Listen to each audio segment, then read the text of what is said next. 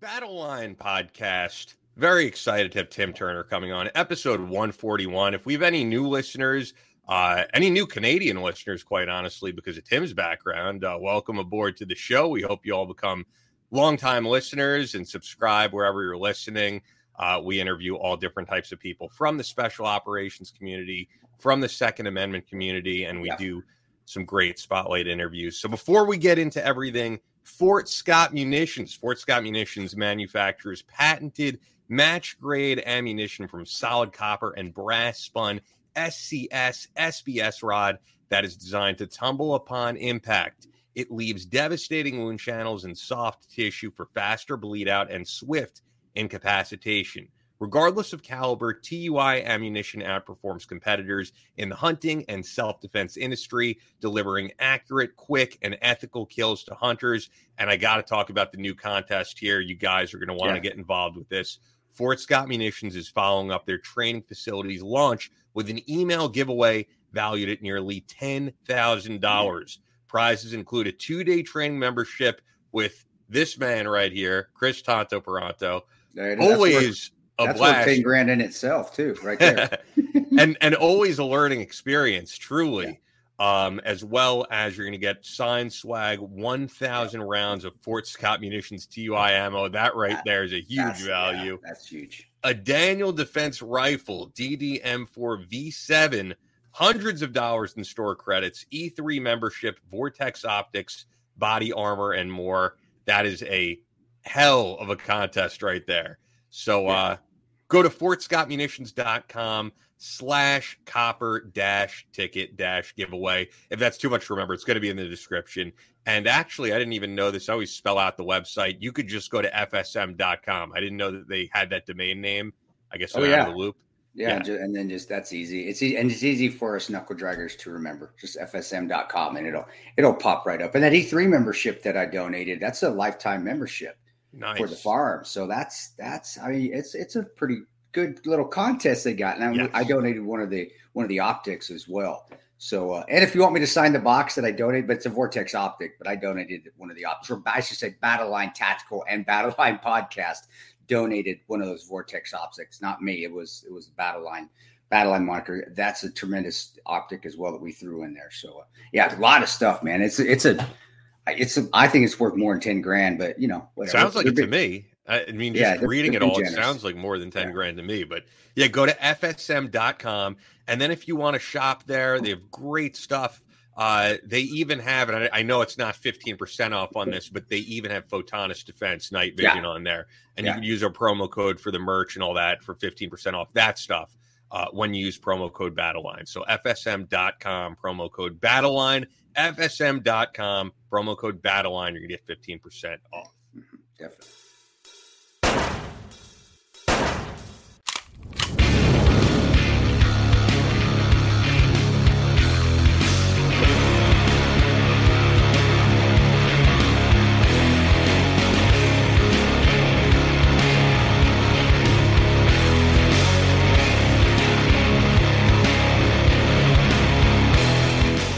From Omaha, Nebraska to New York City, from planet Earth to extraterrestrial life in space, a podcast with no equal, engaged in unconventional warfare through your speakers and headphones.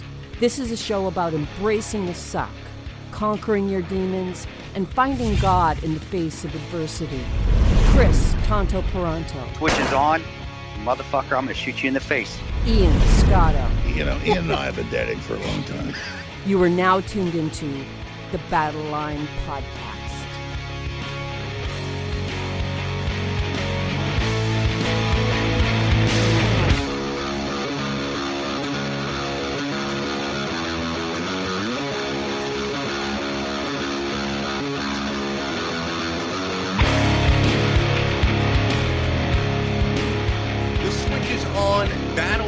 Podcast. Got some great stuff to get into. Got Tim Turner coming on, and the grind never stops because I don't know if you know, I'm recording this on my birthday, and I'm still... Oh, happy birthday! I didn't know that. Man, thank you, dude. But I just people were like, "What are you doing for your birthday?" I was like, "Battle Line Podcast." I never really celebrated my birthday I mean, obviously I don't too much now either, but I'm old, so I've had enough I'm old. birthdays. Yeah, you're older, but you're not old yet. But yeah, I mean, it's kind of like the thing. It's like, hey, well, what are you gonna do? I'm just get up and do what I usually do, and maybe get a bite of cake or see the fam. I mean, I don't know. Are you gonna go see your family? And yeah. I was gonna say, when you were saying about celebration, I mean, my 30th, I was in Costa Rica with friends, so like those big landmarks for sure. That was fun. But yeah, I'm going to go to, if anybody knows, it's Seasons 52 with my family. Great restaurant. They changed the menu seasonally. So yeah, I'm excited for that. Cool. But more importantly, the first thing I wanted to mention here is July 9th and 10th. You're going to be doing a 2-day room clearing course in Fort Scott, Kansas. And I know we always get people saying, man, I would love to train with you. It happens all the time. So this is your opportunity. Tonto'sGearLocker.com. Yeah, and I call it the schooner tuna sale when that's an old dad joke. Have you ever seen Mr. Mom, my old Michael Keaton movie where I did years ago? Yeah, they did at the end of it, the schooner tuna thing, if you watch it. But hey, I get people. It's hard right now. A lot of money costs, and training costs a lot of money, and that's why I was like, dude, we got to discount these prices for what we're doing, and we'll discount them until everybody's back online, which who knows when that will be. But that's being said, not just the price, it's going to be fun. We're going to have a lot of fun, a lot of learning. The medical portion is day one, and that is a perishable skill that people need to learn. And then also getting into some 1-day room clearing. I know some of you haters out there, what can I learn in a day in room clearing? Well, it's a start, and you can definitely learn something, just as I had to start somewhere from day one and learn. And even in day 67, 3,000, whatever it was, the training down the line, the fundamentals still always applied, and you had to learn them. So I make it interesting. I make it fun. Mike's going to make it fun. You're going to learn something. You're going to get to come out to really Americana. You've been to Fort Scott. It's Americana. It's the Midwest. And the training facility we're in, it's an urban environment, to say the least, dude. I remember walking in there, and it reminded me of, honestly, a scene from one of the neighborhoods in Baghdad where it just got bombed out. I mean, that's to me, that's cool. It's where we're going to be training. And then after it, dude, we'll sit around and have some fireside chats at the end of the day on day 2, and roast some s'mores and hang out. And that's a lot of stuff that people really don't get to do at training course. So come on, man. Come on. We've got some seats available. I don't want to take more than 10, but I know it's difficult times right now. If you can't spend the money, I get it. But if you can, come on down, you're going to learn a lot, and you don't have to worry about ammo because it's all airsoft, and that's important on force because now I didn't realize that. Yeah, you can't really go on OP4 when it's real bullets because you're going to kill each other. And that's another thing that people don't get with training. Oh, well, I'm not shooting real bullets. Well, actually, the final stage of training, especially when you're doing room clearing or CQB, is force on force. That's what you want to get to. And that means you're going against an actual opposition force that is thinking, moving, and not just static. And to do that, of course, we do airsoft or simunitions or UTMs.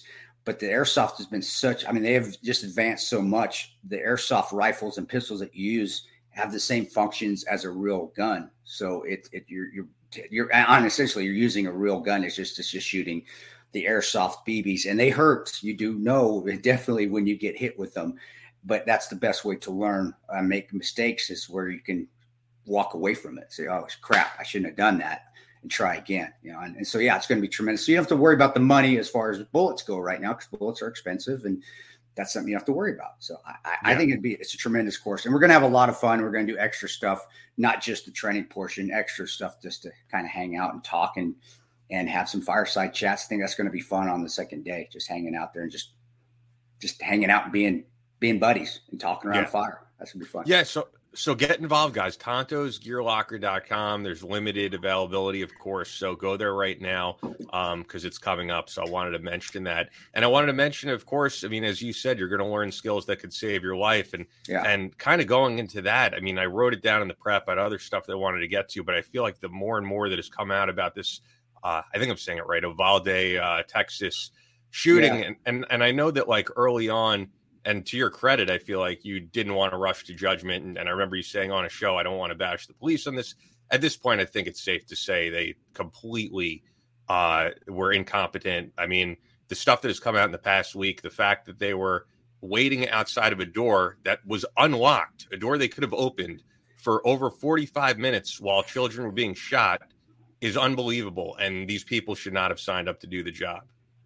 I hope it gives people the realization that going against an armed combatant and the possibility of losing your life is not as easy as you think it is, of just actually taking that first step. And I want to say, if you're going to sign up for law enforcement, the military, so forth, then, you have to have that mindset that the possibility of you dying is there, but you still have to conquer that fear and go. The fear is there. Now, courage is conquering that fear. I don't know how their training was or the vetting. I would say that, vetting, the tryouts for to become a police officer and law enforcement academies probably need to be raised a bit, or at least the standards need to be a little bit more stringent, because that's the kind of stuff that you don't ever want to happen, is have somebody not do the job they're supposed to because out of fear. And now there are a lot of law enforcement officers I do know that do overcome that fear. We train with them. We work with them. My buddy, Daniel Lombard, who's a Chicago police officer and was a South African police officer, he's overcome fear after fear after fear, and he's conquered the job, But when that situation happened in Uvalde, that's when the worst case scenario, you got to have those guys to step up. And guys, I said, guys, men and women, we are fair, equal. Men and women need to step up and go in through that door. So it's a lot of lessons learned, brother. But and that's where training comes in too. That's why training is perishable. That's why you do need to go with good instructors, especially with room clearing, to teach them to learn not just the tactics of it, but the mindset of, and you're going in this door. We're simulating this. You're going to have to get in there. You don't dilly-dally around. And that's what I get with them. They're on the door, they're getting ready to go in, or they're going into a room and they're sitting there waiting. And I'm right behind them going, hey, what are you going to do? Make a decision. Go. We're talking 45 plus minutes, I believe. Yeah. It's unbelievable. There needs to be accountability for what happened.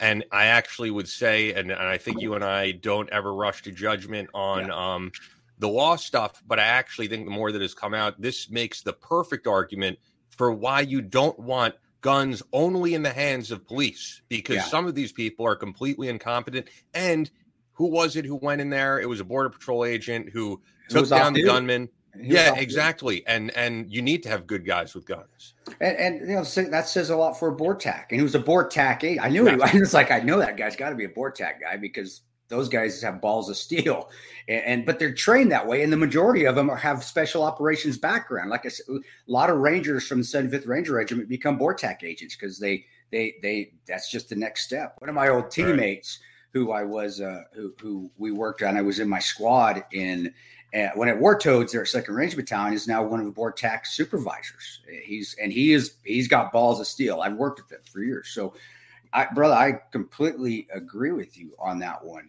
that we have to remain and keep ourselves armed, and politicians living in a bubble in DC that have armed protection around. That's what's the hypocrisy. And I worked protecting diplomats and politicians.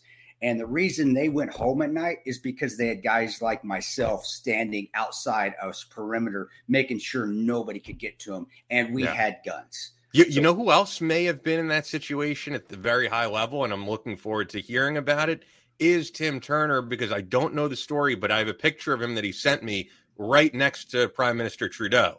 So I'm guessing he's protected him at some point. I'll have to ask. I don't know the story. So. And that's why it's such I don't see how people do not see that hypocrisy. Do not say, oh, we need to take away guns. And the people that are telling you this are and we've said it a million times. We're not the first ones that said it. We'll not be the last. You're being protected by people with guns that are willing to lay their lives down so you can go home, even though you probably don't deserve it, you scumbag politician, but where they're doing it. So you're going to take it away from the general public to protect their families and their friends and just innocents in the community. Man, I where I live, I would be really, I would be, if I was a criminal, I would dread the day if you tried to do something here where I live. Because there are people everywhere that are carrying here, but there is nothing. I'm not worried about somebody shooting up the high school. Knock on wood, something like devil is the devil, and the devil just finds its way in everywhere at times. But I would bet dollars that we're not going to have that here. but I would bet dollars that if something did happen with a bad person with a gun, there would be a response from a civilian here that knows how to shoot. I mean, you got farmers out here that know how to shoot better than a lot of us, or just people that are trained and have gone through classes and carry and are willing to say, hey, no, this ends here. We're not waiting for somebody else. And like I said, my kid's school, teachers carry there. It's a private school, so they're allowed to. And that was one of my questions when I went to take him to this guy. Hey, do you carry? I was talking to the principal's actually come through battle line classes before. That's cool. So I said, hey, are you carrying? He goes, yeah. It's like, okay, because that's important. So I'm with you, brother. And I haven't really followed it, but the story as far as the particulars until you shot me the article to read, and it is kind of. I don't think I shot an article about that. But. Was it maybe I just went into it because you sent me the prep? Yeah. That's probably what I did. And anyway, it's sad and disgusting, but also there's just more and more that's come out in the past week that's unbelievable. I mean, there are parents who went into the building and saved their kids, and they talked about what happened to the media, and the police are calling these parents and saying, we don't want you speaking to the media because these parents are saying the police were incompetent. So the whole thing is a mess. I did want to get to one other article here because I sent this to you as well before we get to Tim, because I think this is important. And I don't want to say it's not being reported by the media because this is from CNN, but it's just one of those types of articles that's being, not shared around, I guess. That's the one I read. That's the article you sent me. Yeah. I found this from Michael Ames, who I've interviewed before. He wrote the book about Bo Bergdahl and very well researched, very if you look up Michael Ames' book, it's a very different narrative than what the media said about what happened with Bo Bergdahl. Maybe we'll get Michael on at some point. I mean, because also on the other hand of things, I've become friends with Matt Vierkant, who served Bo Bergdahl, who's entirely on the other end and didn't want to be able to read by Michael. I'd love to have him. I wish he would come on. I'd love to have both of them. I mean, and I'm sure he would. I just, as you know, there's a list of like hundreds of people we need to have on. But getting to the article itself, just because I think it's important. This is America detained in Venezuela as attempted suicide. An American who's been detained in Venezuela for nearly 2 years has attempted suicide, his family said in a statement shared with CNN. Matthew Heath, a Marine veteran who was arrested in September 2020, is considered wrongfully detained by the U.S. State Department. He was rushed to a military hospital after attempting suicide and is now fighting for his life, according to his aunt, Trudy Rutherford. Rutherford said that the family received word about Heath's conditions on Monday morning through private channels, not from our government. And then the quote here from Rutherford is, just last week on a conference call with 3 senior administration officials, we warned them of our concerns about Matthew's mental health and physical well-being after nearly 22 months of wrongful detention. Matthew's life is in imminent danger, and we don't detect any urgency at all from the White House, Rutherford said, adding that she finds herself wondering how I will explain to his 13-year-old son that his father isn't coming home because the White House didn't think saving him was important enough. We are frustrated with the pattern of deciding not to decide at the White House, endless policy reviews, and empty platitudes about his case being a priority. We are aware of reports that a U.S. citizen was hospitalized in Venezuela, a State Department spokesperson said. Due to privacy considerations, we have no further comment. And then the interesting thing is, it says in her statement, Rutherford said the family had asked former Governor Bill Richardson to get involved. And my statement here that I'll add, if I were to reach out to any politician, it would not be Governor Bill Richardson. And that, because this is the same governor of New Mexico who we know was spending a lot of time on Lolita Island with Jeffrey Epstein on the flight logs. I mean, this is confirmed. So I think this might be. Go ahead. I'm sorry. Go ahead, Brad. No, I was just going to say, I think this might be a guy who does not exactly have the best reputation right now, trying to rehabilitate his reputation by saying, look, I'm helping out this Marine. But either way, this should be taken care of. There's no reason we should allow veterans to be imprisoned in these places. And as I said, I didn't hear about this story. I only heard about it because Michael Ames tweeted it out. I've not heard the president talk about it. And this is not just Venezuela. I know we have veterans all over the world who are being detained for things they didn't do. So. It's tough, man. And being one of those guys that I read the entire background, and I've done private stuff. Of course, a lot. Security in South America. In South America and Central America in particular. And, one thing I always knew when I went in, because it wasn't under the government either. It wasn't government sanctioned. It was private stuff for private corporations or people. You always had, I remember going in, and this is my take on this with talking to the Marine. You always have a way out. Any of the other contractors, anybody, the other veterans that are going overseas, whether it's on vacation or whether it's for work or whatever it is, you always have to have still contingency plans. And I remember every time I went in, I had a return ticket. I mean, right there, it was in my hand, so I could get to the airport if I needed to and get out of the country. Because we're trophies. To be honest, brother, we are trophies in those countries. If they find us, and whether it's the truth, and I don't know what this guy, if he was actually doing what they said he was doing. I mean, I don't know. I have no clue, or if he was just wrong place at wrong time. But bottom line is, I will tell all the veterans, and this is from a veteran that worked in these countries, not under State Department headings, not under the U.S. Department of Defense, not with the Army. You always have contingency plans out. And I remember if I didn't have a contingency plan and I couldn't get to the airport to Costa Rica was an example. I worked there, and that's pretty fairly safe for the most part if you get to particular areas. But I also knew if I didn't have a contingency, I couldn't get out of the airport there, I was going to go to Peru and have it. So I had plans. So if I had to hit the road, I could get out of there quick. Going into Venezuela, though, that was a place that was it Venezuela, right? That he got wrapped up in. Yes. That was a no-no. We're like, dude, stay away from there. Even if you have to float for another 3 days, you stay away from that area, because if they find you in there, especially if you are doing something wrong or having a gun on you, there are countries I went into, I wouldn't know. I couldn't bring a gun. I would either have my knife and my wits, and that was it. And if I could get a throwaway gun from a local, I would. But if they catch you with a gun there, you're done. You're sorry. What happened to this Marine is that's what happened, because they're just looking for an excuse. Again, whether you're there under legitimate circumstances or not, they're going to find a reason to keep you there, because look what you are. You're a trophy to them. We caught this American. He was running guns. He was selling drugs. And sometimes they are. And guys, if you're doing that, knock that shit off. That's stupid. But if you're not, make sure you have contingency plans out of the country like that. Always have a return plane ticket from some airport locally that you can get to, that you can just get there and go and be ready just to dump your gear and leave whatever you have to behind. And but that was also the draw of working in those countries. It was like that cloak and dagger double is, I got to get out of here. But that's the dangerous part, is that if you do get wrapped up, you're stuck. And the U.S. government isn't really going to help you. The State Department's not going to help you. Unfortunately, no one heard it because we were having connection issues. We tried to record an episode last week with the two of us, but Chris was speaking about this very much more in depth. And it's interesting because we were talking about a different issue. But, the Ukraine, we can talk about a little bit, touch on it. Just we got to get to we got time. We'll do it next week.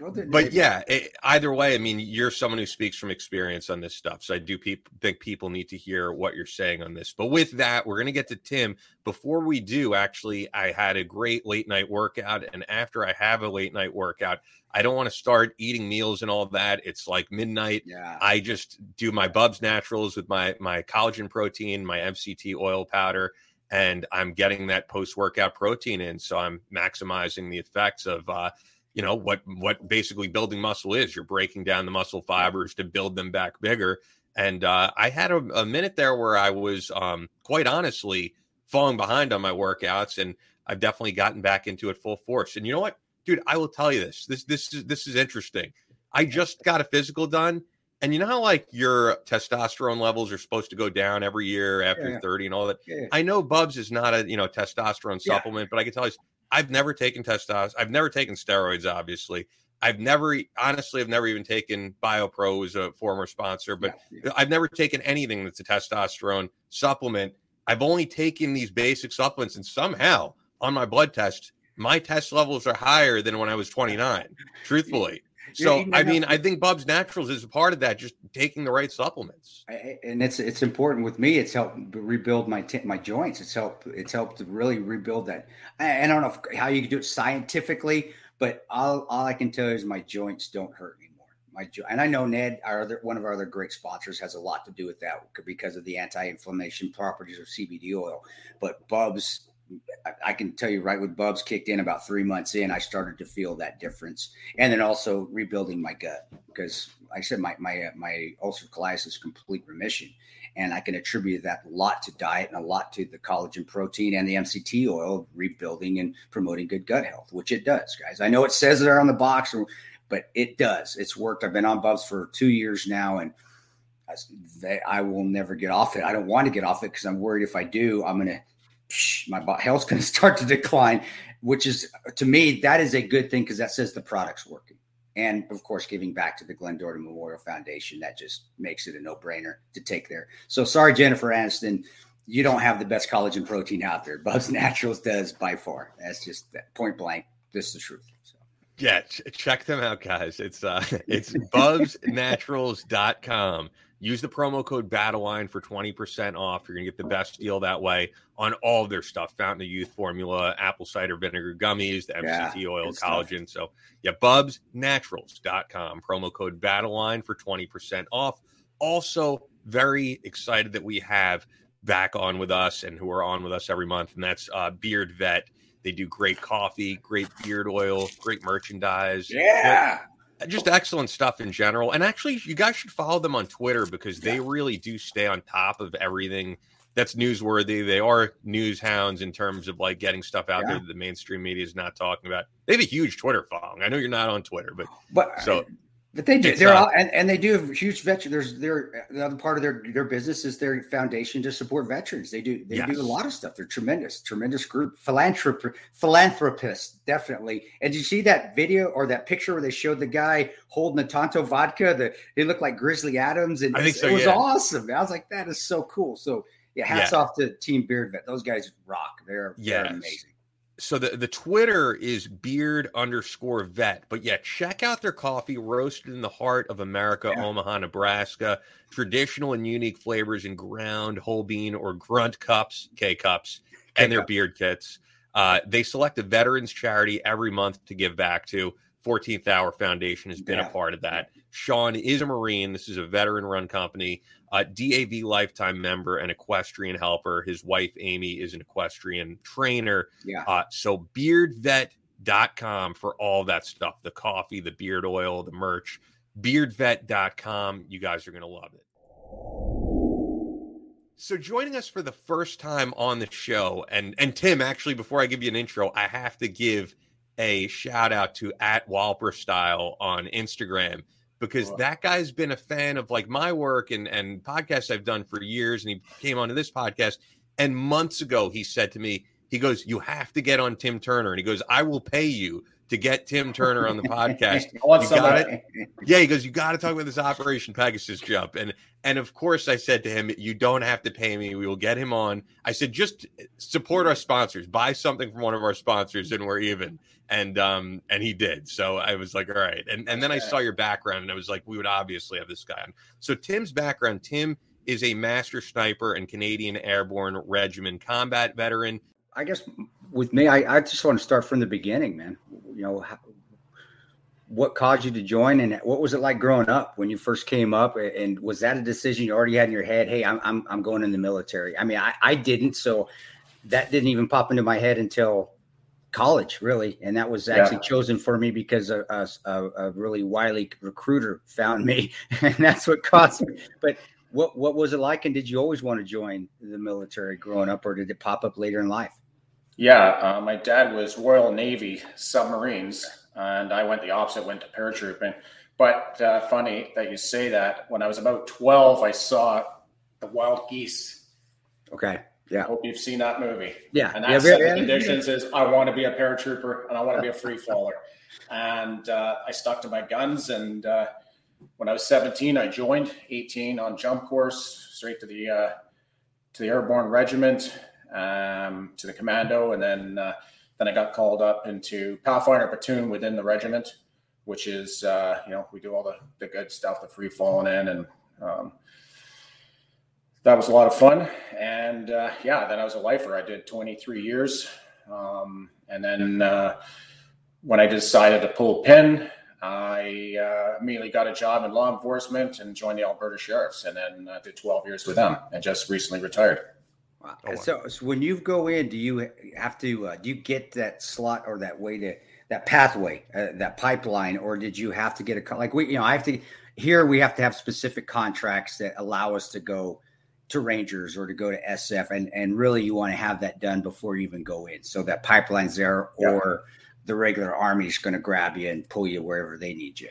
Or do you guys just hey, this is you're in, and then you're selected because of your performance, whether it's in basic training, paratrooper, airborne school, paratrooper school, and so forth? How does that work within the Canadian military? I wish we kind of had that contract system and you could outline your entire career, but it is all performance based and the will to do it. But also it's positioning, right place, right time, because you can have these guys that are total studs and that they want to go that route, but because of some reason they got some other course that's high value, the unit's not going to let you go and move into the airborne stream. But I don't know if you know a lot about our background, but the Airborne Regiment was disbanded after Somalia. And what had happened was we actually ended up with more paratroopers at the long run, because we had the new Special Forces group set up because of this. So now we have all those guys qualified. And then out of the 3 infantry regiments, one battalion, the light battalion in each regiment, also has a paratrooper tasking for one company. Okay. Wow. But what happens is the COs are smart. So one company can wear the maroon beret and do airborne ops, but then the CO goes, right, we've got that company done. Now let's qualify the entire battalion. They just don't wear the maroon beret, but they're still doing airborne ops. So we've actually quadrupled our airborne forces by disbanding the Airborne Regiment. And was that the plan? I mean, was that the entire plan from higher, or did that was just an after effect and well, screw it, we're already the cane toads are already starting to multiply everywhere. Why don't we just keep going? I think it was just by chance that happened. But, being an ex-Airborne Regiment guy, a lot of Airborne Regiment guys are like, we lost the regiment. It's like, but look what we got back from it. Yeah, wow. Right? We were the legacy from the 1st Canadian Parachute Battalion, the original Red Devil or Black Devils, right? The USA Canada Arrowhead, that was us. Yep. So when that disbanded, then my home regiment, Princess Patricia's KLA Infantry, became airborne in the 50s and jumped into Korea. And then the Airborne Regiment was formed in 68. So then we took the colors from 1 Canberra, became our colors for the Airborne Regiment. When the Airborne Regiment disbanded, our colors are now the Special Forces colors. So the legacy just kept going, just under a new name. Gotcha. I didn't know that. I didn't know that you had disbanded after Somalia. Why, it was like 1993, 1994? Is that around 95, 96 it disbanded. Why? I didn't know. Why did they do that? Back to the gun conversation with Rob, the Liberal government, right? They're like your Democrats, and they wanted to get rid of the regiment, but because we had an issue over in Somalia with the torture, that was just there. All right, let's launch. Now we can actually axe this unit, and they were stricken off the order of battle. A lot of our listeners, and they know a lot about the U.S. military, not a ton about CANSOF or the Canadian military, just even the regular units. Can you, and I know you weren't, at least I don't think you were there. If you were, that's even better. But can you go into that story a little bit, or with the torture and what caused that? Because that was during the Clinton years too. So they were looking to axe what they could as well. And I'd say a lot of that responsibility of Black Hawk Down fell to Bill Clinton as well. Well, Chris, if I could jump in here with a really quick question, and I want to get to obviously your question, but isn't that also the time that they were literally paying guys not to serve in the Air Force?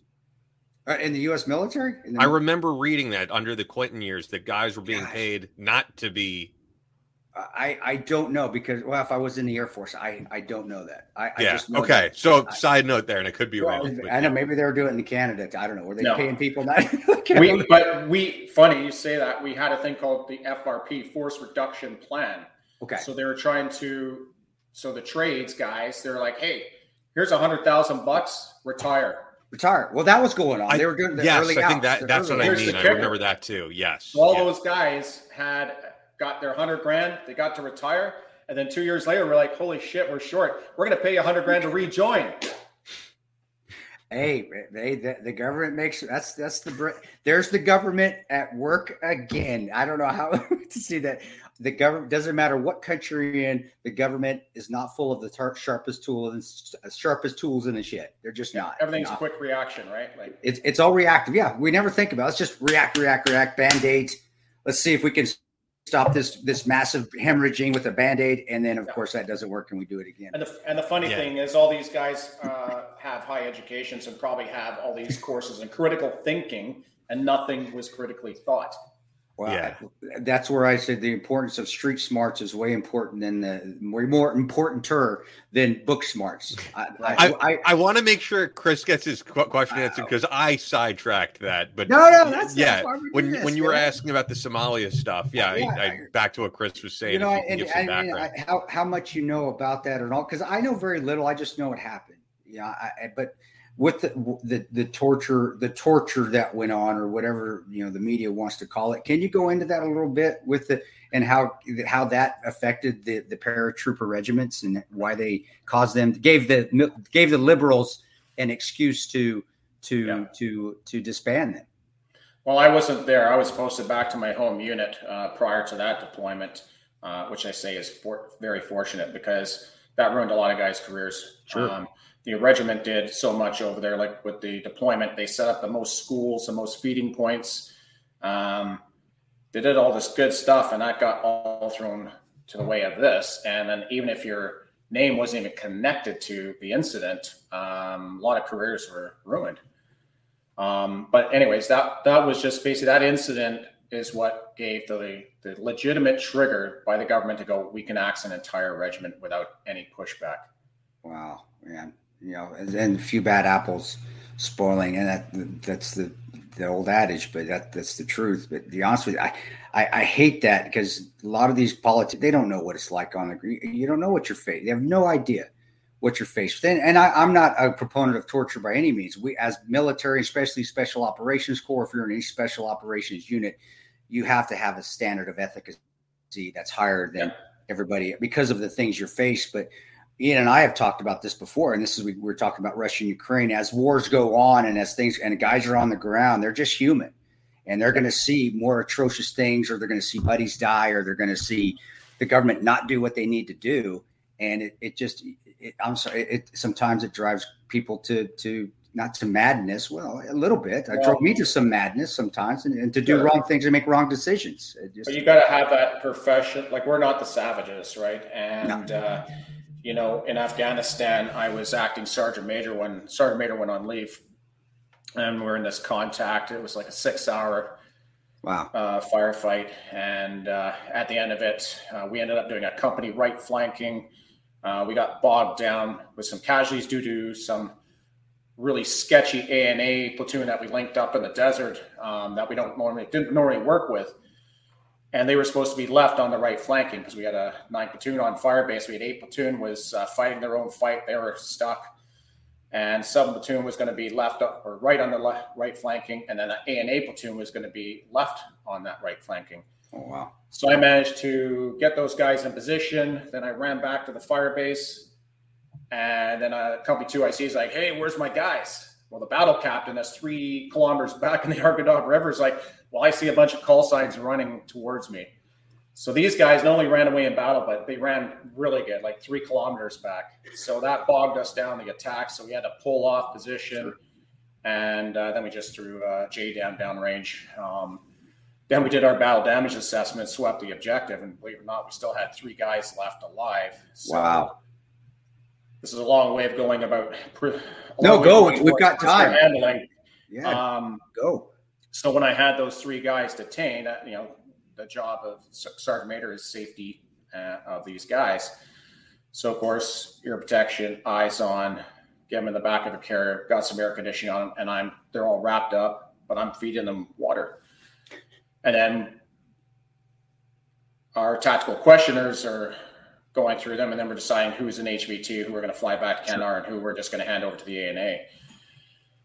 So anyways, it's funny when you tell that story to some civilians, like, why did you just shoot them? Or I'm like, or treat them like shit. I was like, no, because we're not the savages, and they're under my care. Once they're captured, they're under our care. Yes, would they afford us that? No, but that's what makes it different. Yeah, that's what, right. Same thing. I tell people the same thing. I have not shot people that I probably could have shot because of what they were doing to us more often than I actually shot somebody. That's me. I don't know if that's you, but I would say that's probably 99.9% of people within the military that has been in and have had either the bad luck or good luck, however you want to look at it, of being in altercations. There have been more no shoots because of efficacy, because that's not how we act in the Western part of the world. We don't do that. And especially within special operations and the paratrooper units, the higher end units, especially, and the regular units. I'm gonna say everybody. Then we have pulled the trigger maliciously and killed somebody, which would be murder on the battlefield. Because you're accountable for every round you release. Exactly. And it's funny. Same incident happened. Kind of incident. We did 3 objectives one day, and full company with ats and dets. We got our engineers with us, dismounted. Vehicles are moving into blocking positions, all that good stuff. And our rules of engagement changed because of the issue in Iraq. It was Abu Ghraib. Was it that early on, like 2003, 2004, the Abu Ghraib? Well, this was 06. Okay. But because there were some ongoing issues, we decided, the Canadian government, we're not going to hand over our prisoners to the Americans. We're going to give them to the Afghans. Well, can we think about what's going to happen here? So I objected, but that's policy. So again, what we do is we get our tactical questioners, and if they're HVT, we send them to Kandahar, right, to coalition effort, and then the rest go to ANA. So we just have to have journalists following us as well. So we go through, we're pounding this one town with 155. Wow. We got the whole company in this ditch, and we're doing danger close. Frags are landing. It's like, holy shit. So then some of the enemy come running out of the village, but we're in the low ground. They don't see us. So they're running for what they know is cover. Yep. And they put on the binders. Holy shit, a whole company of Canadians. Wow, bring them in. But I was on the left flank, and then I get on the radio. It's like, hey, Sergeant Major, the ANA want to kill these guys. So I'm like, hey, roger that. So work our way down, pick them up, bring them back. So I give them to my combat engineers because they'll be traveling last in the order of march on the push forward. So once we cleared that village, then we had our chance, once we reorged, let's do a tactical questioning. So we handed a bunch of these guys off to the ANA, and then we're getting ready to push off onto the next objective. As we're pushing off to the next objective, what do you think we heard? Yeah. Boom, boom, boom. Boom. AK-4. Yeah. And I'm like, right. And sure enough, 3 months after getting home, you get a call by our version of the NCIS type guys, what we call NIS, about the incident. I'm like, hey, and they're like, no, we're not doing anything. We're just following up. And so luckily nothing came of that. But when that happened, I'm like, I know what's going to happen in the future. Yeah. But policy is policy, right? Well, and that's actually, when you said that, I remember, because I went to a lot of the ANA prisons, and when I was in Kabul, and when I was up in the upper Panjshir area, and up there even more so, they dislike, because of Massoud and because of his legacy, they really dislike the Taliban more. Yeah. And those prisons, I laughed because they were torture facilities. They were walking in an ANA or an Afghan prison where they were keeping the terrorists, because we had to turn them over to them as well. It's like, I don't think we're doing these guys any favor. It reminded me of a Rambo movie. It really, it's like, either you serious? But again, we go back to politicians. That is the no common sense, no street smarts of a politician. Critical thinking, but they have no idea what happens in the world. And especially they have no idea what happens within a combat area or war zone, or what happens on the ground. Or maybe they do. And do you think maybe they're just washing their hands of it? It's like, hey, we know what's going to happen, but hey, you know what? It's not our fault. So What was your opinion on that? Do you think that's what they were doing? They were actually it's absolutely that. That's what politicians do. My second career when I left, I was executive protection for our premier, which is your version of governor. Yeah. Right. And so I went through 5 premiers in that time, and you get to see how it operates and how everything's a quick reaction, a quick fix, a quick media hit. Right. And now with smartphones, they don't even have to use journalists. Now it's just like, all right, let's get a backdrop, and EA throws up the phone and off they go. Going, your military career and that's amazing. And I know you were working. I actually was out in a Gecko base outside of Kandahar with GRS for quite a while, and it sounded like you were down in the Helmand and all that province. Which I know you guys were doing great stuff. We were all Kandahar South. Kandahar South. It's your Cansoft guys. Graceland is what we call it. You guys live, or they could drink, right? I tell you, guys could drink us under the table. I couldn't even compete, but they were the coolest motherfuckers. They were they're good at what they do. They're amazing. But doing all that, what was that transition? And you're getting out of the military. You've done your time. You've done it admirably. You've walked the walk. You could talk the talk. What was it like moving on after that? And then it was law enforcement and then executive protection, or executive protection, then law enforcement? The executive protection was law enforcement. Was part of it's like our state troopers that guard our government. The state troopers. So when we're in the States, the state troopers drive for us. Gotcha. And when they come up, we drive and we're their protection. We can carry in the States, but they can't carry up here. So gotcha. Yep. And it's kind of an unwritten MOU we have. We don't build back because no team wants to be left alone in a terrain that they're unsure of. We still go do our advances, but we link up with them and they take us around and do our thing. Gotcha. And then when we're international, we're not carrying, but we use our embassy drivers and people to maneuver us. And they get you around. I got you. It was funny transition to the sheriffs. It's not, policing isn't military, and it's a dog eat dog world. You get there, I'm leaving the Army as a sergeant major with all these quals and armed combat instructor. And I just get qualified and they need, hey, we need names for the defensive tactics instructor. I'm like, I'll do it. They're like, no, you just got here. You can't do it. Right. And then the rest of the guys are like, I don't want to do that course because then that means more obligations. You have to go and teach, right? They're not as keen as the Army guys. So then they force a guy on, and of course he didn't want to do it, and then he gets injured, and that unit didn't get an instructor. Wow. So what I did, as I always do, even in the Army, I pay for courses on my own. Sure, yeah. I took leave and paid for that course, and I was on the same course as the sheriffs. Oh my and God. I paid out of my own pocket. Wow. To make it happen. Anyways.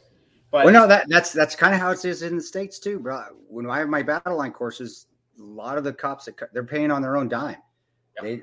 We don't, and to better themselves. That just sounds so familiar to what goes on in the state. It really is, man. Wow. It's very similar. I think the problems even in militaries and policing around the world, it's the same issues. But for executive protection, so I did the minimum of 2 years patrol task, and the guy running the executive protection, and I only joined the sheriffs to go to executive protection. That was my goal, right? That's what I had in my mind. I'm going to get there, and that's what I'm doing. So the guy running the unit used to be the staff sergeant running the Edmonton Police Tactical Unit. This guy's a legend. He's just phenomenal. He rewrote that entire package there. So he's bringing the premier downstairs one day, and he sees me. He's like, Tim. I'm like, John. He's like, what are you doing here? I'm like, retired. He goes, I'm like, what are you doing here? Retired. All right. So he goes, we'll talk. Nice. And so I got drafted up there immediately. And so worked my ass off, all these extra hours. We don't get overtime for extra hours. And I just went into that recon mindset of us go, go, go. We're working 18-hour days, 1 meal a day, and dehydrated because you never know when you can go to the washroom. And right. And we're dealing with a very, very difficult principal. She's horrible. So, like in the Army, we have control. Even in battle, you kind of have that control. Yeah. With that particular principle, there was no control. There was nothing. Nothing happened. Like everything was out of your. your mission statement. And it was so frustrating. Did she think she needed you guys? Was she that kind of principal that she really felt that you guys were a burden and she didn't need the protection? I'm asking because total burden. I've been there, man. I understand. How did you work around that without literally wringing her neck? And it's so hard to do. And all people and the guys that are coming up to understand this, that the restraint, the integrity that you have to work for somebody like that. Can you go through that a little bit and what went through your head? And maybe in one of your worst days, how did you get through that? Where you just didn't? A lot was talking each other off the edge.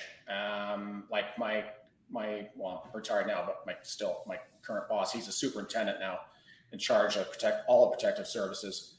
And he always is like, Gunny, thanks for talking me off that ledge. I wouldn't be here right now, man. And he didn't have a military background. He just had policing. So, I gave him that, good military talk one night at midnight as we're watching her drink herself to death. And you're bored as hell. So you just work through it.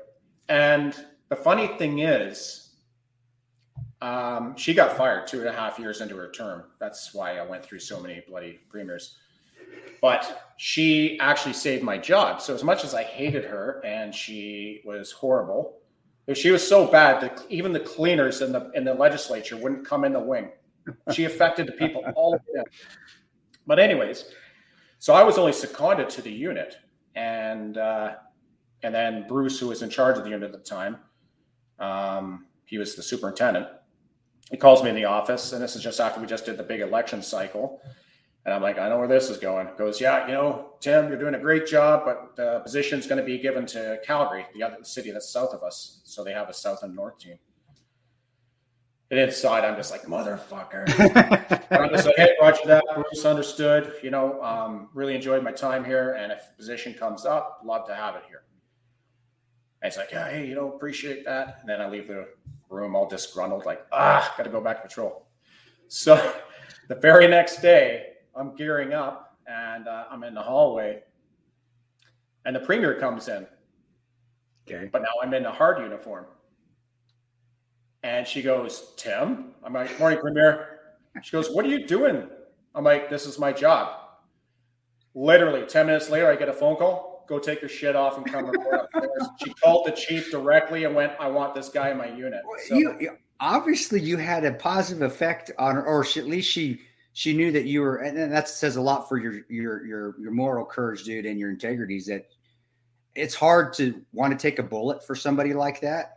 But obviously she recognized that. So I mean, and maybe you just would bring her more whiskeys than the other. I don't know. It's the fact that I was very Sergeant Majory, very roger that, and got her in that mode and no emotion. No. But the bad side of it is I ended up being one of her favorites. So I was always the team leader, bodyguard. And I never got a break going on advances. Like if you're on advance team, at least you're not around her. Yeah. Right. Yep. That's funny. No, you're right. You get there, and then you can kind of disappear until the end of the night, and then maybe do the QRF on the way back or wherever. Yeah. No, I feel you. But if you're that PSO or that bodyguard, right? That the whatever you want to call it, they're calling now. Man, you get no breaks, and you are not just a protector, but in some instances, and I've seen that, and I've even been part of that, been taken advantage of. You become kind of a chogy boy a little bit too, and that sucks. That's terrible. It's awful. Does. And you become that confident. Like if she was always needy and always wanted someone around her at all times. So if the EA wasn't around, and I'm in my positioning. Then as soon as he would leave, then I would position up so she could talk. Yeah. Right. And then as soon as that person's back in the picture, you're nothing again and you're back here. So I was taking her into Afghanistan, and the other team had her in India. So I linked up in India to do transition there and then gave them their medical training and safety briefs. And then in Afghanistan, we weren't going to be armed. We were going to fly there and have Canadian Forces executive protection team as our guys. And I'm like, damn, I'm going back to Afghanistan with no gun. This sucks. So anyways, after I did the bit of TCCC with these guys, with the chief of staff and all her peeps, they were like, wide-eyed now and listening, right? So the next day, what had happened was an IED took out 3 Canadian civilian NGOs in the area that we were going to visit. So they called it off. But I explained to them, I said, well, look, this is rare, that what's going to happen to us, we should push forward. So I have to say that was the only good decision she made, because I looked at that as an Army guy, like, hey, this isn't going to affect us. We're going to push on. But politically, it was like, well, how's it going to look if I show up a day after 3 Canadians were killed, and I'm here like, hey, look at me, everybody. So that was a good thing. But the problem for me was, at that point, I lost the rest of my team. And it's like, now, because after Afghanistan, we were going to Switzerland. Okay. To hand off to that team. But guess what? Now we're not going to Afghanistan. Oh, let's go do an impromptu in London. No advance, no team members. Wow. And it's like, having a good security officer like yourself, and I hate to say it, but it makes the protectee get that nonchalance that I'm safe everywhere. But in your head, you're not. That just makes your job harder, because now you're having to scramble and protect them, even though you have no intel, no advance. That's awful, having no advance, nobody there. And I didn't know what hotels we're going to, because now it was her people booking everything. And they don't think of security. They don't think of security. They think of 5-star restaurants. Where's the best bars? Maybe if they're a clubber, where's the best places to go hang out? And they don't think anything about security or even just traffic, just getting around. How to times they don't think nothing about it. And because this was an unofficial visit, we had no embassy support either. So I was literally on my own. And so we're in the airport waiting for our bags, the executive assistant, P, myself, and the chief of staff. And you know what London's like. There's not many of us looking people there. Right? We get our bags, dressed nice, and we're going down the hallway to go to the taxis. And then I'm hearing the border security, sir. I'm like, ugh. Turn around, I'm like, yeah, what do you need? And she just booked and she's going. And she won't stop for you. So I'm like, she's going to get in a taxi. I don't know where I'm going. I'm going to lose my principal. The premier, wait, is it the premier or the chief of staff that's going towards the taxi? The premier is going towards the taxi. That's what? And I'm stuck talking to border security. And we were waiting for bags till like the last minute. And, cameras are on you. So how did you pick me as the security issue? Did you have a long shirt on? If you didn't, maybe that was it. I did. I was in a suit. Oh, yeah. Man, I don't know. So I don't know, anyways. And I hate badging when I don't have to badge. And she's just going, and she's like a double fast walker. So I'm just like, boom, this is who I am. This is what's going on. And I'm out of here. And he's like, oh, sorry, sir. And off I went. But anyways, the rest of the story worked out great. She was actually pleasant, and we just toured London. And then once the executive assistant was back, it was a nightmare again. And then, wow. I wanted to ask you about something in regards to executive protection. I've been meaning to ask, and I want to make sure I get it in here. You very graciously, and I appreciate, sent me a lot about your background, and so I felt very well prepared to have you on. But you sent me a few photos, and there's a photo of you right next to Prime Minister Justin Trudeau. I figure that has something to do with executive protection. Yeah. I need to know the story behind that one. So the province I live in now is British Columbia. I'm on Vancouver Island, and it's just beautiful out here. And I lived in Alberta, so Prairie Boys. We're the 3rd largest oil reserve in the world. Wow! Right. So we're basically a superpower that the government will not let us be one. So we have a lot. That's why we fly around the world a lot, because of our oil, and that's our strategic security issue as well, right? That's why we're so well secure with our premier. So we link up a lot with the Prime Minister's detail. They're RCMP, Royal Canadian Mounted Police. So just do your coordination. So that particular picture is with another female premier, Premier Notley, And so we linked up with his detail and off we went. So that's that particular picture. So that's always fun dealing with that. But funny story, I'm the number one and I link up with their number one. And we have these in Canada, paratroopers, we got our jump wings here. Okay. Yep. And he sees my 2 Commando tattoo. And my son has his jump wings with his unit 3VP. And the number one with Trudeau, he's got a set of wings. But he sees the 2 Commando, which is, before his time. And he goes, "Are you Nick Turner's dad?" I'm like, "Yes, I am." I'm like, "How do you know Nick?" And he goes, "We served together in Afghanistan." I'm like, "Holy shit, this is a small world." I tell you, to me, it's all these politicians and the guys that protect them, and this the differences in ideologies and of course political.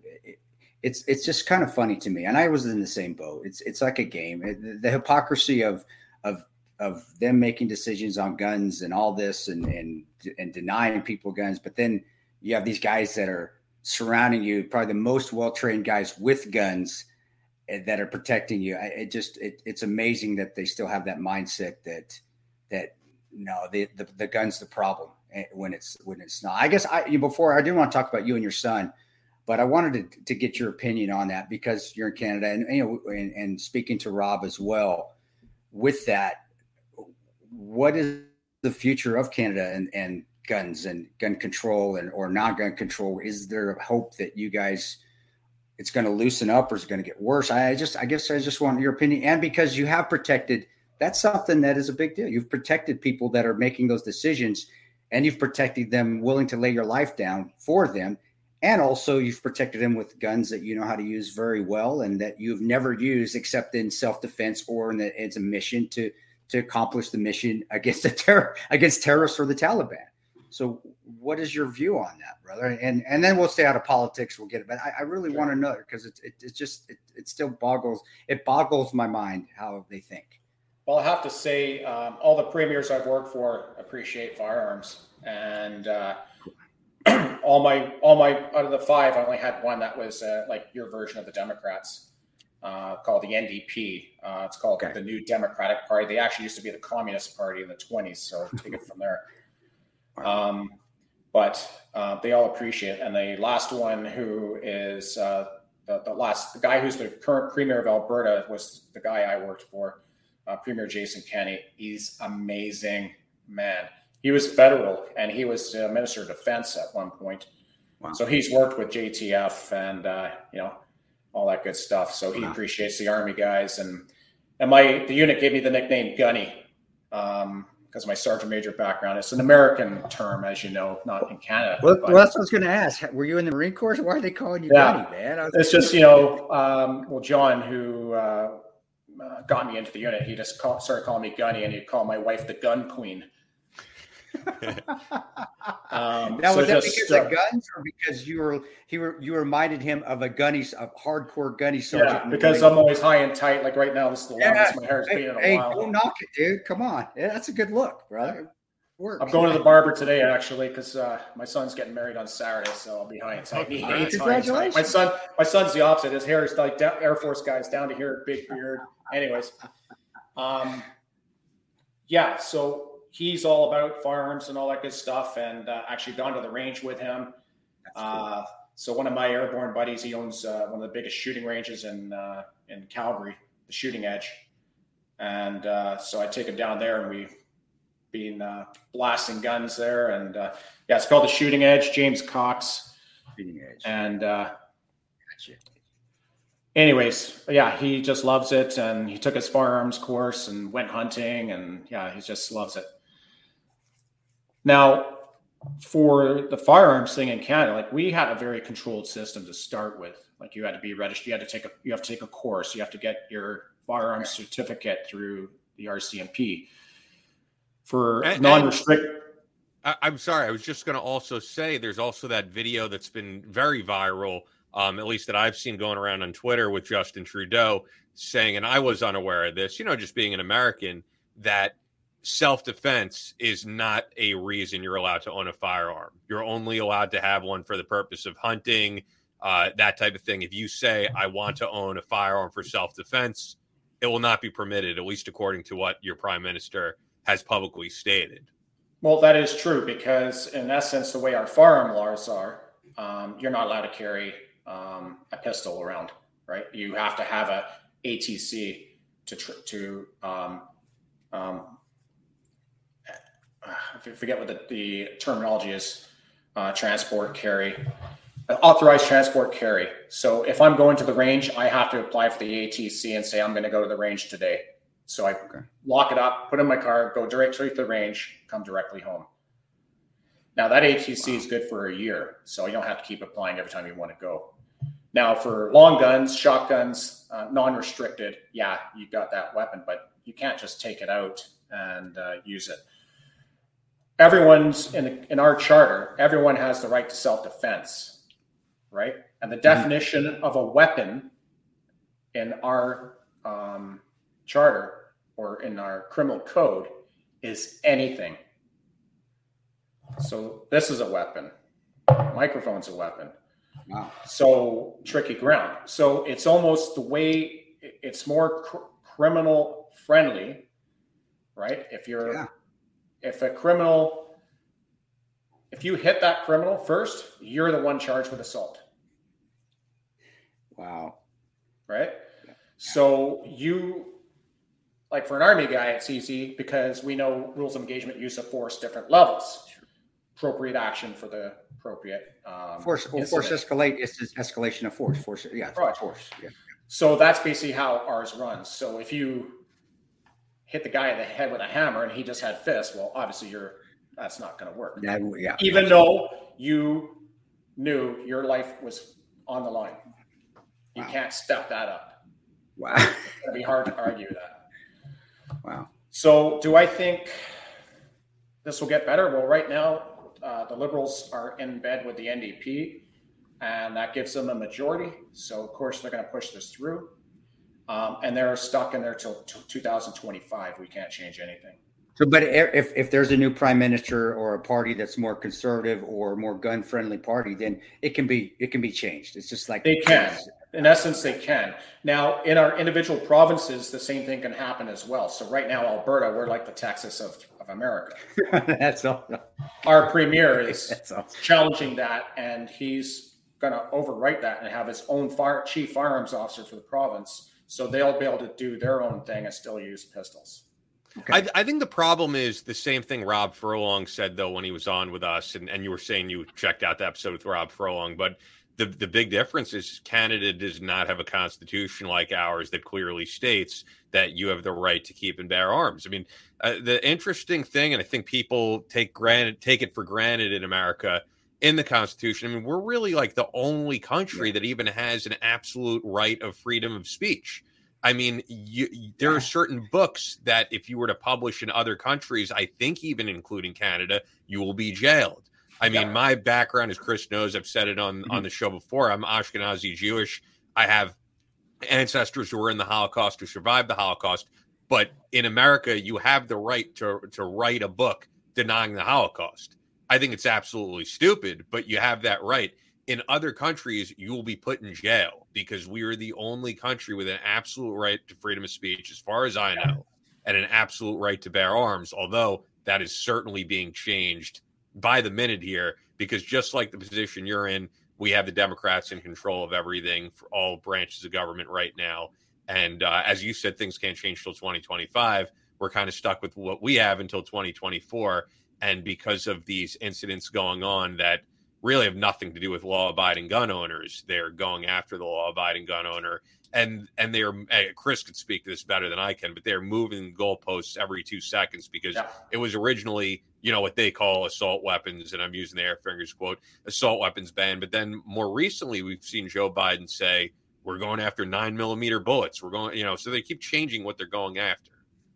Yeah, it's, they keep moving that goalpost, and I really feel bad for your country because your country is special, and with all those checks and balances, because they left a tyrannical government. Now what's happening in your government is tyranny is happening again. Yep. And it's so extreme and happening so fast that America doesn't look like America anymore. My sister's an American citizen. She moved down there like 30 years ago. She's a Texan, and they're afraid. And she married a Texan, and they're afraid. Yeah. I as far as looking at it, I do think they'll continue to try. I do think there are a lot of governors, though, just like your provinces. There's many more, except for the completely blue states, California and New York. And I wouldn't even say, honestly, Illinois is a blue state. Chicago is blue. But I think majority of governors are like your Alberta governor, like, no, we're done. Even some of the Democratic ones, not the crazy left liberal, but the ones that are the Kennedy kind of Democrats. Yeah, I think you're thinking of like Joe Manchin, West Virginia, and even our one in Kansas here. I think she's the one that even said, "Now we're done with the mask. We're done with all." I think a lot of them are starting to even push back as well because they're seeing that once we lose these freedoms, whether it's this one, they're going to go after something else, and they're going to go after another freedom and another one. And I think a lot of veterans help by saying that because of the countries that we've worked in. Like, we went to fight against tyranny. We know what countries look like under tyrannical rule. Yes, maybe Libya and Iraq were better off with dictators because there are terrorists everywhere and you can't control terrorism, but that's not here. And that doesn't work with a free country. And that's what makes us so special. And I'm with you. That's why I guess I just wanted to ask that, but we'll get away from that now. We beat that horse down. How was that with your son? I mean, the story with your son, you and your son being in the same, was it the same unit you guys were in? And same regiment. He was in a different battalion. So how did that all work out? And what was that dynamic there with you guys, especially when he made it? And how was that on a father watching your son and being like, holy shit, he better make it? Or was it, this is awesome, or like that, you better not make me look bad sort of mentality? It was amazing. So anyways, I didn't raise him to go into that stream. I just wanted him to do his own thing. But I was taking him out shooting. I was taking him out doing survival exercises when he was 10. And, so I basically set him up for failure for sure. And hearing me talk about, our version of a pogue. And it's like, I don't want to be that. And then, I would, have some courses I'd run because I was at the battle school. I'd have the troops over for a beer. And, at that time, he's only, 4 years younger than these guys, 6 years younger. And then when we go back to battalion, same thing. I got troops over. Like, I'm an old punk rock guy and my son's a punk rock guy. And, my troops, so they come over for a beer. And, at that point, then Nick's only 2 years younger than these guys.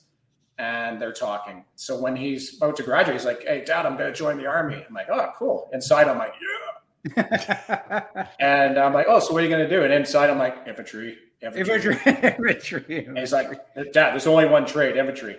I'm like, "Roger." So, yeah, so he went to my unit. I was deployed when he graduated, so I didn't get to be there. And the Prime Minister, Harper, our conservative, he was at the grad and got to present him his cap badge, so that was kind of cool. And, then he just went up through the system really quickly. Guy's a stud. And, he's topping all the PT tests. He went on jump, gets called Thursday night. Hey, jump course PT test in the morning. And he's out just pounding them. He gets it at 4 a.m, just kicks it out of the park, and off they go. And again, I was deployed when he was on that. Remember those days where we could do that, where we could drink all night and actually even maybe go run drunk and then get up and still hammer a PT test? I remember those days, man. Now I'm down for a week. I know. After one, I'm out. I'm dead.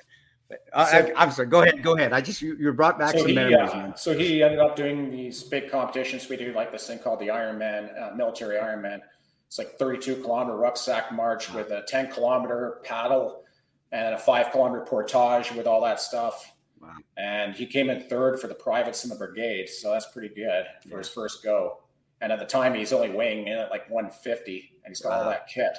Yeah, wow. So anyways, he went into the recon stream, and then I prepped him for a sniper and took him out with doing camo concealments. And and prepped him for recce course.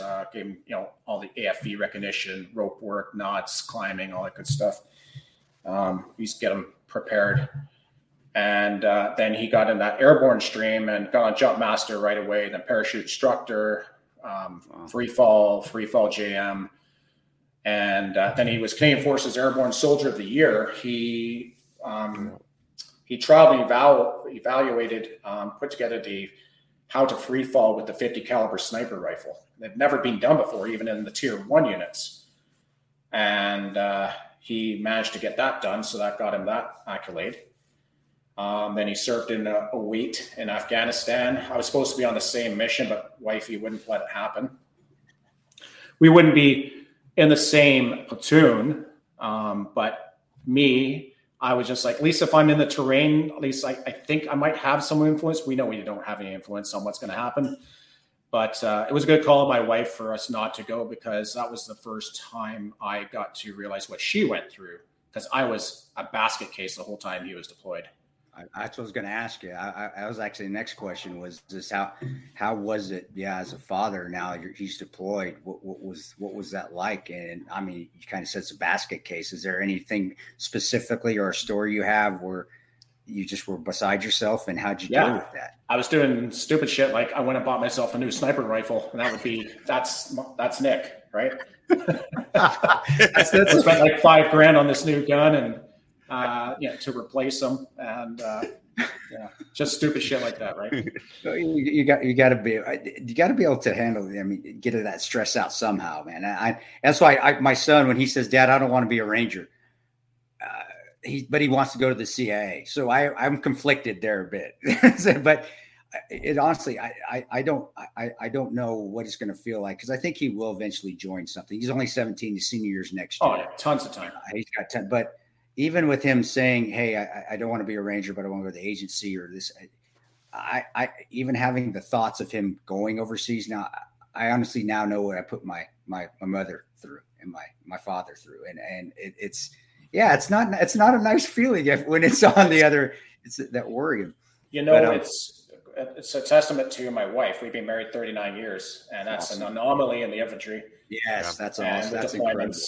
But she's amazing. But man, like, she can handle that shit better than me. I'd rather be deployed than have my son go over. But and then same thing during my second protection. She was my saving grace too. Like, I'd be in China, and it's like, I'm out of money, and we're totally on throw away everything because of the security issue, right? Because they hacked into the FBI mainframe when the FBI deployed there at one point. So we had to go over there with all clean electronics. So I was going through a Hotmail account, and I'm already 20,000 in, and my government card is done.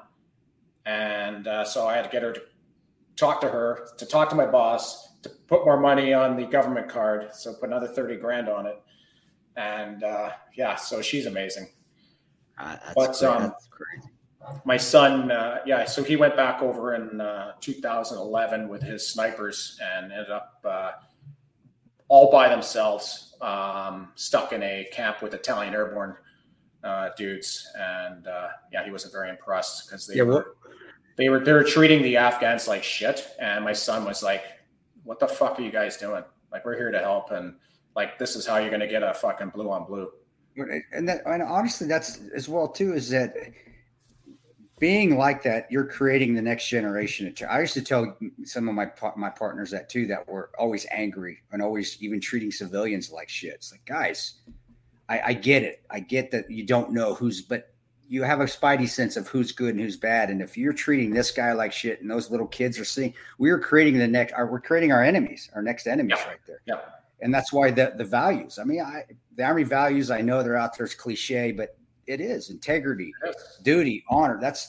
Live those things. They're not just spoken words. They're stuff that we have to live by. And that's what, again, going back full circle to the beginning, that's what makes us and not the Taliban and not ISIS. Right. And it is. But that being said, too, it is hard to control those emotions when you're seeing buddies die, or you're seeing over years, and you're just seeing bad things happen. So I'm guess I'm playing both cards there. My next question, and it's more lighthearted. Did your son, because of who you were, did the drill sergeant or anybody take exception to him because of his last name? And maybe he had to go through a little bit more hazing than others. And because I'll be honest with you, if I was a drill instructor, I would have done that to him. I'm like, oh, so that's your dad, huh? All right. So did he have any things that he would tell you, be like, Dad, damn it, extra, as we say, cock over everybody else. And funny because it's like, guys are like, Tim Turner's your dad? That guy's a fucking legend. I know. So let's go 12 years ahead. And my sniper partner, we always get together on Remembrance Day, and we end up at his house. He has drinks and troops come and all that good shit. So I'm at my sniper partner's house, and of course it's all snipers there, right? So it's all the new young fellas. And Ben introduces me to these guys because Nick is already pararescue now, so he's in Nova Scotia, so he wasn't there. And those guys are like, holy shit, you're Tim Turner's dad? Nick Turner's a fucking legend. I look at my sniper partner. He's like, you're now father of the legend. You're now father of the legend. Your time has passed. You are just a nobody sitting on your rocking chair. But I bet as a father. I'm fine with that because our responsibility as parents is to make your kids better than you. Better than you. Yep. Just like when you're training your soldiers. I want my soldiers to be better than me. Yes. Right? Yeah. Or else you're a shit instructor if you don't want them better than you. Exactly. Or a shit dad. And now he's a legend in the pararescue trade. So it's like, I'm so proud of him. It's amazing. That's awesome. So cool. That's an awesome story. And I think people dig that. And I know, especially for Chris, family is so important. And for you to be a guy married for decades, have a great relationship with your father, with your son, and him have a great relationship with his father, I think is something that this audience could really take something from. Another thing I want to make sure we get to, which is really why you're here and why I booked you for the end of June, is because next month in July, you're doing this major event called Operation Pegasus Jump. So July is Operation Pegasus Jump. You're going to be skydiving with other veterans and first responders. And this is basically a healthy outlet for guys with post-traumatic stress, for guys with acute stress disorder. It's staffed by retired airborne soldiers volunteering their time.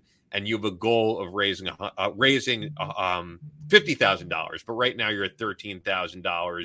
I'm going to have the link in the description, the GoFundMe, which is gofundme.com/Operation-Pegasus-Jump. I know it's a lot to remember. It'll be right there in the description, though, if you guys want to donate. But this is awesome. I mean, Chris and I often talk about whether it's guys going out for a run, going to the gym, doing stuff like CBD, or in this case, something more extreme, jumping out of a plane and, parachuting.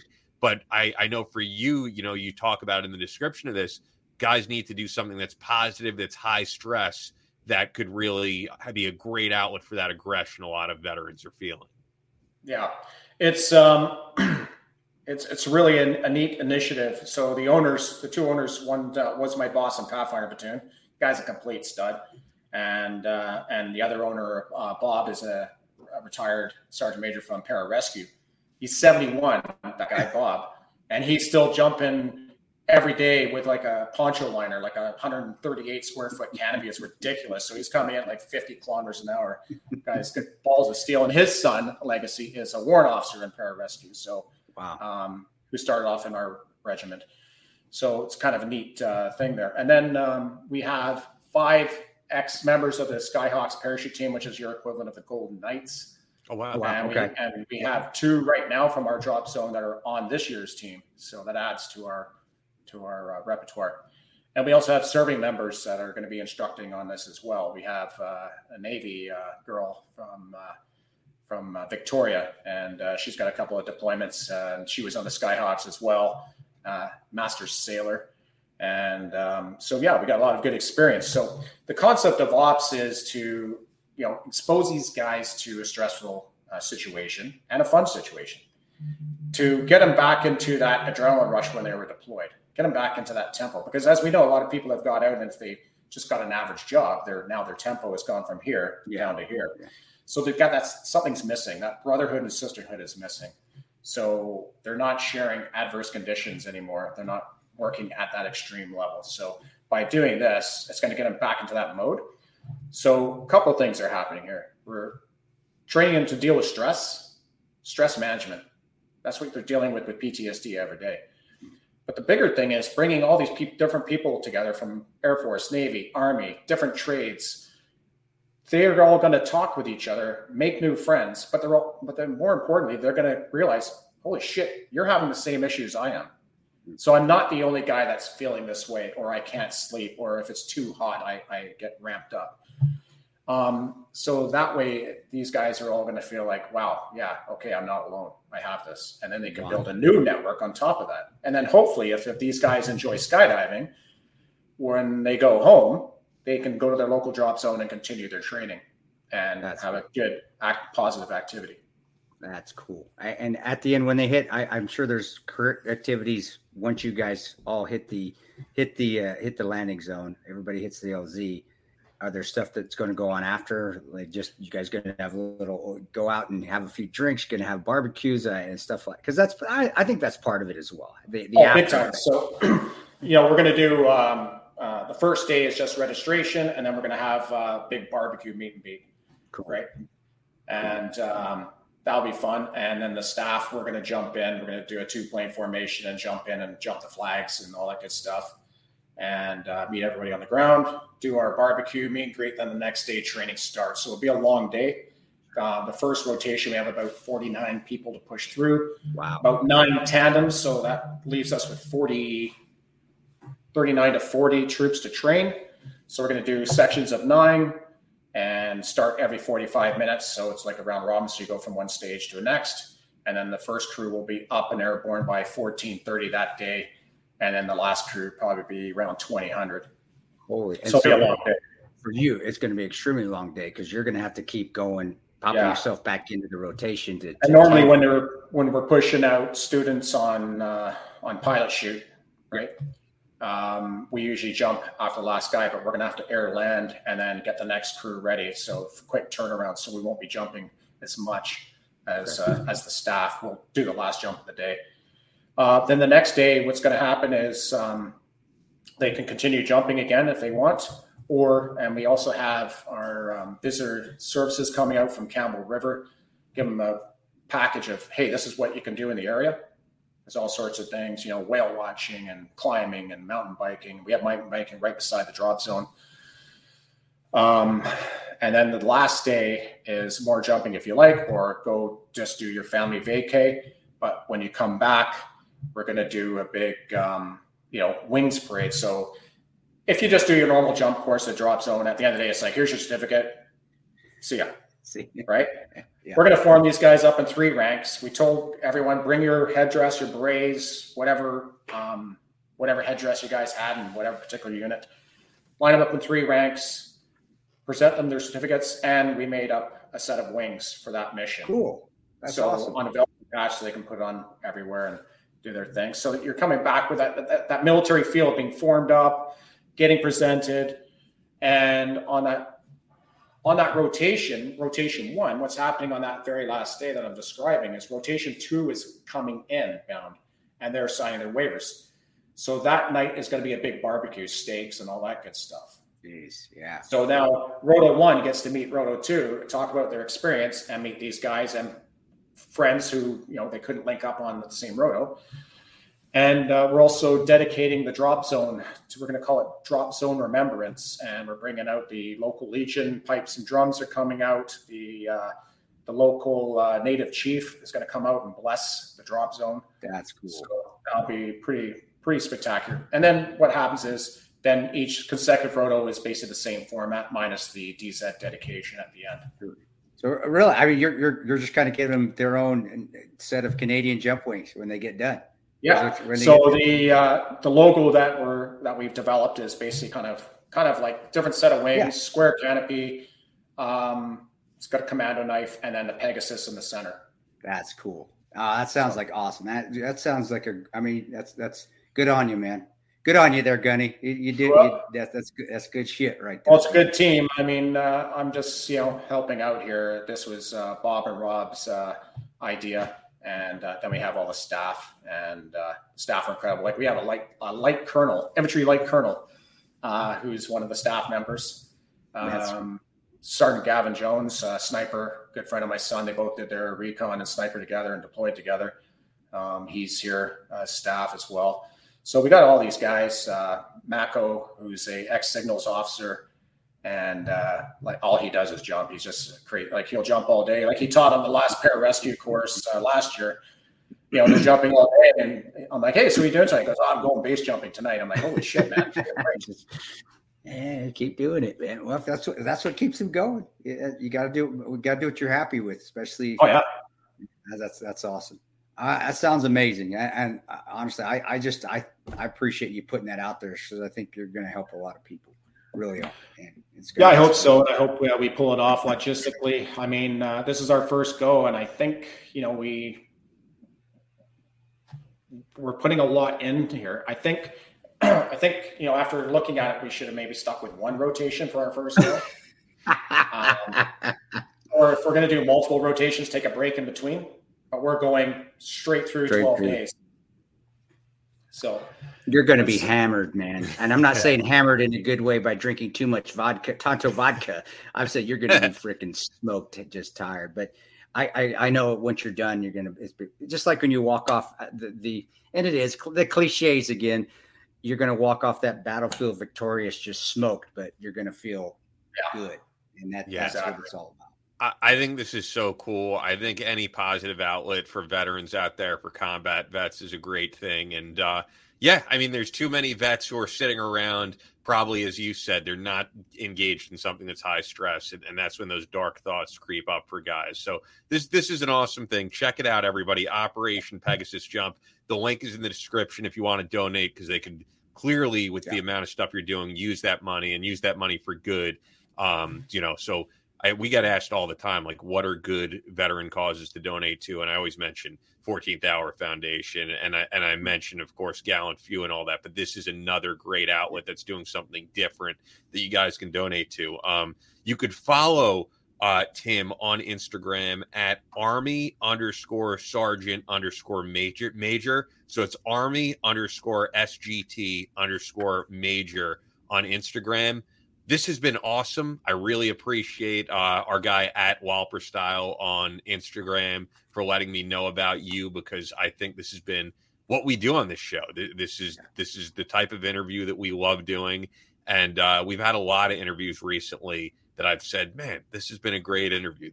This is one of them. And I think Chris would say the same, but I really appreciate you being this candid about stuff. I mean, I don't know what we didn't touch in terms of, we talked gun control. We talked about some great combat stories. We talked about family and faith, and also just helping guys who are going through struggles and that they're not alone. So I really think we hit it all in this past hour. It was good. Yeah, it was enjoyable. I really appreciate this invite, guys. It's amazing. And Chris, it's a pleasure to actually chat with you. Yeah, you too, brother. I loved you in 13 Hours, but you looked a lot different in that movie. I am a hell of a lot better looking in person. I'm not as big. Obviously, I'm not as huge, but he is huge. I'm not. But damn, I'm so much better looking. So it's a good trade-off. I have to agree. Thank you. And I know we're saying that in a strictly plutonic way, even though it is that month. Even though it is that month in America, I'm saying it. Not that there's anything wrong with it. There's nothing wrong with it. I'm not. We're just plutonic love is okay as well. There is that. That is still fine. I don't see why that's brother. Thank you. And actually, bring you on again. I didn't get into your feelings about your son going to the Air Force, and I think that we may last a whole episode within itself. So we'll save that for next time. We got to leave the people. I do have to say, I just give them the gears because it's fun. But all the guys that go into that trade, that's hard. All come from the Army. Oh, do they really? I didn't. Yeah. So it works different than your military. So you have to remuster into that trade. So you already have to be in a trade for at least 4 to 5 years before you can go there. Before you can go try out for. So because it's so hard, the average Air Force softcock can't do that course. Yeah, we'll need to discuss that. So it's all ex-infantry and combat engineer guys that go there. You got to be a grunt, dude. You got to be a grunt. And medics. All our stud medics go there too. Well, brother, the 91 Bravos that we had at Ranger Battalion, and then also all the Deltas that we had, they were shit hot, man. And they're the baddest at what they do. And I'm saying that in a good way. They're just incredible. I have much respect for combat medics because they're They're hardcore. And I've tried to stick an IV in with night vision. I can't do it. I don't know how they did. I still can't do it. I remember puncturing my buddies doing the training, just trying to train. Like, Toronto, get the fuck out of here. You're dude. This guy has holes all over his arm. I said, I can't see. I was a shit show with that stuff, and I got to hand it to my buddies that put up with it. Yeah, exactly. Like, they kept jabbing him like shit. I'm sorry, man. It's almost like they're bleeding out right there where you're trying to insert an IV. But yeah, bro, we'll talk more about that. I would definitely need you on around too. And good luck with the Pegasus, man. And we'll definitely get it pushed out there for you, and hopefully we can get some more money coming your way. Outstanding. I appreciate that. But I'm not sure if Americans can donate on that because it's a Canadian. It is. Really? It is GoFundMe, but I don't know if Americans can actually use it. I mean, I'm on it right now, and I definitely think you can. Just fire a quick $10,000 in there for me. I mean, it has the link to donate now, so I think you should be fine. I think it'll transfer the currency from American to Canadian. So try it like $10, just see if it works. Seriously. While we're on here live, yeah. So I'll after the fact doesn't matter, but just see. Yeah. I'm gonna sign in right now then. And I could try for my phone, definitely. Actually, this is just his way of getting us to donate right now. Well, that's which is good though. That's a businessman right there. Hold on. I got to figure out how to work this freaking. I actually have to figure out what my password is here on GoFundMe. Hold on, we're stay right there. GoFundMe in a little bit. Where is it? I'm not good with the tech stuff either. I don't know why I can't sign in. That's the problem now. I'd have to go through the whole. Okay. No, I'm on it. I'm gonna try it. Unless we got to go. I mean, Ian, I'm trying it. Right now. Go for it. Try it. Donate now. Go for Operation Pegasus jump. But my problem is I'm trying to sign in. I'm gonna have to do this request new password thing. I got us here. Oh, you're in? I'm gonna see if I can do a test with $10. And then total GoFundMe services. What is that? GoFundMe's are you just disregard that. They just want to get donations for GoFundMe. For GoFundMe, yeah, come on. I got Apple Pay on my phone, so I'll just do that. Hold on. We need the Jeopardy music going. Dun. Processing payment. Come on, it's still processing. Still thinking. It worked. All right, we're good. We're good. Okay, great. So now if American viewers want to help out, please. Good. If you see anything from KPI LLC 13, that's me. Nice. So you'll see that. Call sign. And then I know that there. You know what? I couldn't make myself. There's enough Tano crap out there. I just couldn't make myself make a Tano. I do have a Tano Gmail. Never mind. There's enough Tano out there. It's just like, So you guys could donate. Canadians, Americans. I figured you would be able to, but this is awesome. And once again, I really appreciate you coming on with us. I loved it. Thanks, guys. Thank you so much, guys. Appreciate it. God bless you. You're a warrior, brother. And tell your son, man, be safe. And he's a freaking warrior, obviously. He's amazing. So, and your wife especially as well. I get that. Yes. He's awesome. So, God bless you, brother. We'll get you back on again, and I hope you get a cross paths one of these days for real. Oh, that'd be awesome. Maybe SHOT Show one year. Yeah, if I get back there next year, I'll let you know where I'm at. We'll come and we'll have a beer or something. That'd be awesome. Outstanding. All right, buddy. Take care, Benny. See you. All right, buddy. That's all for this episode of the Battle Line Podcast. But we'll be back on Monday with more American Straight Talk. Until then, be sure to follow us on Instagram at Battle Line Podcast and on Twitter at Battle Line Pod. To sign up for future Battle Line tactical courses, go to www.christantoparanto.net. Believe in yourself, face all challenges head on, and as always, never quit.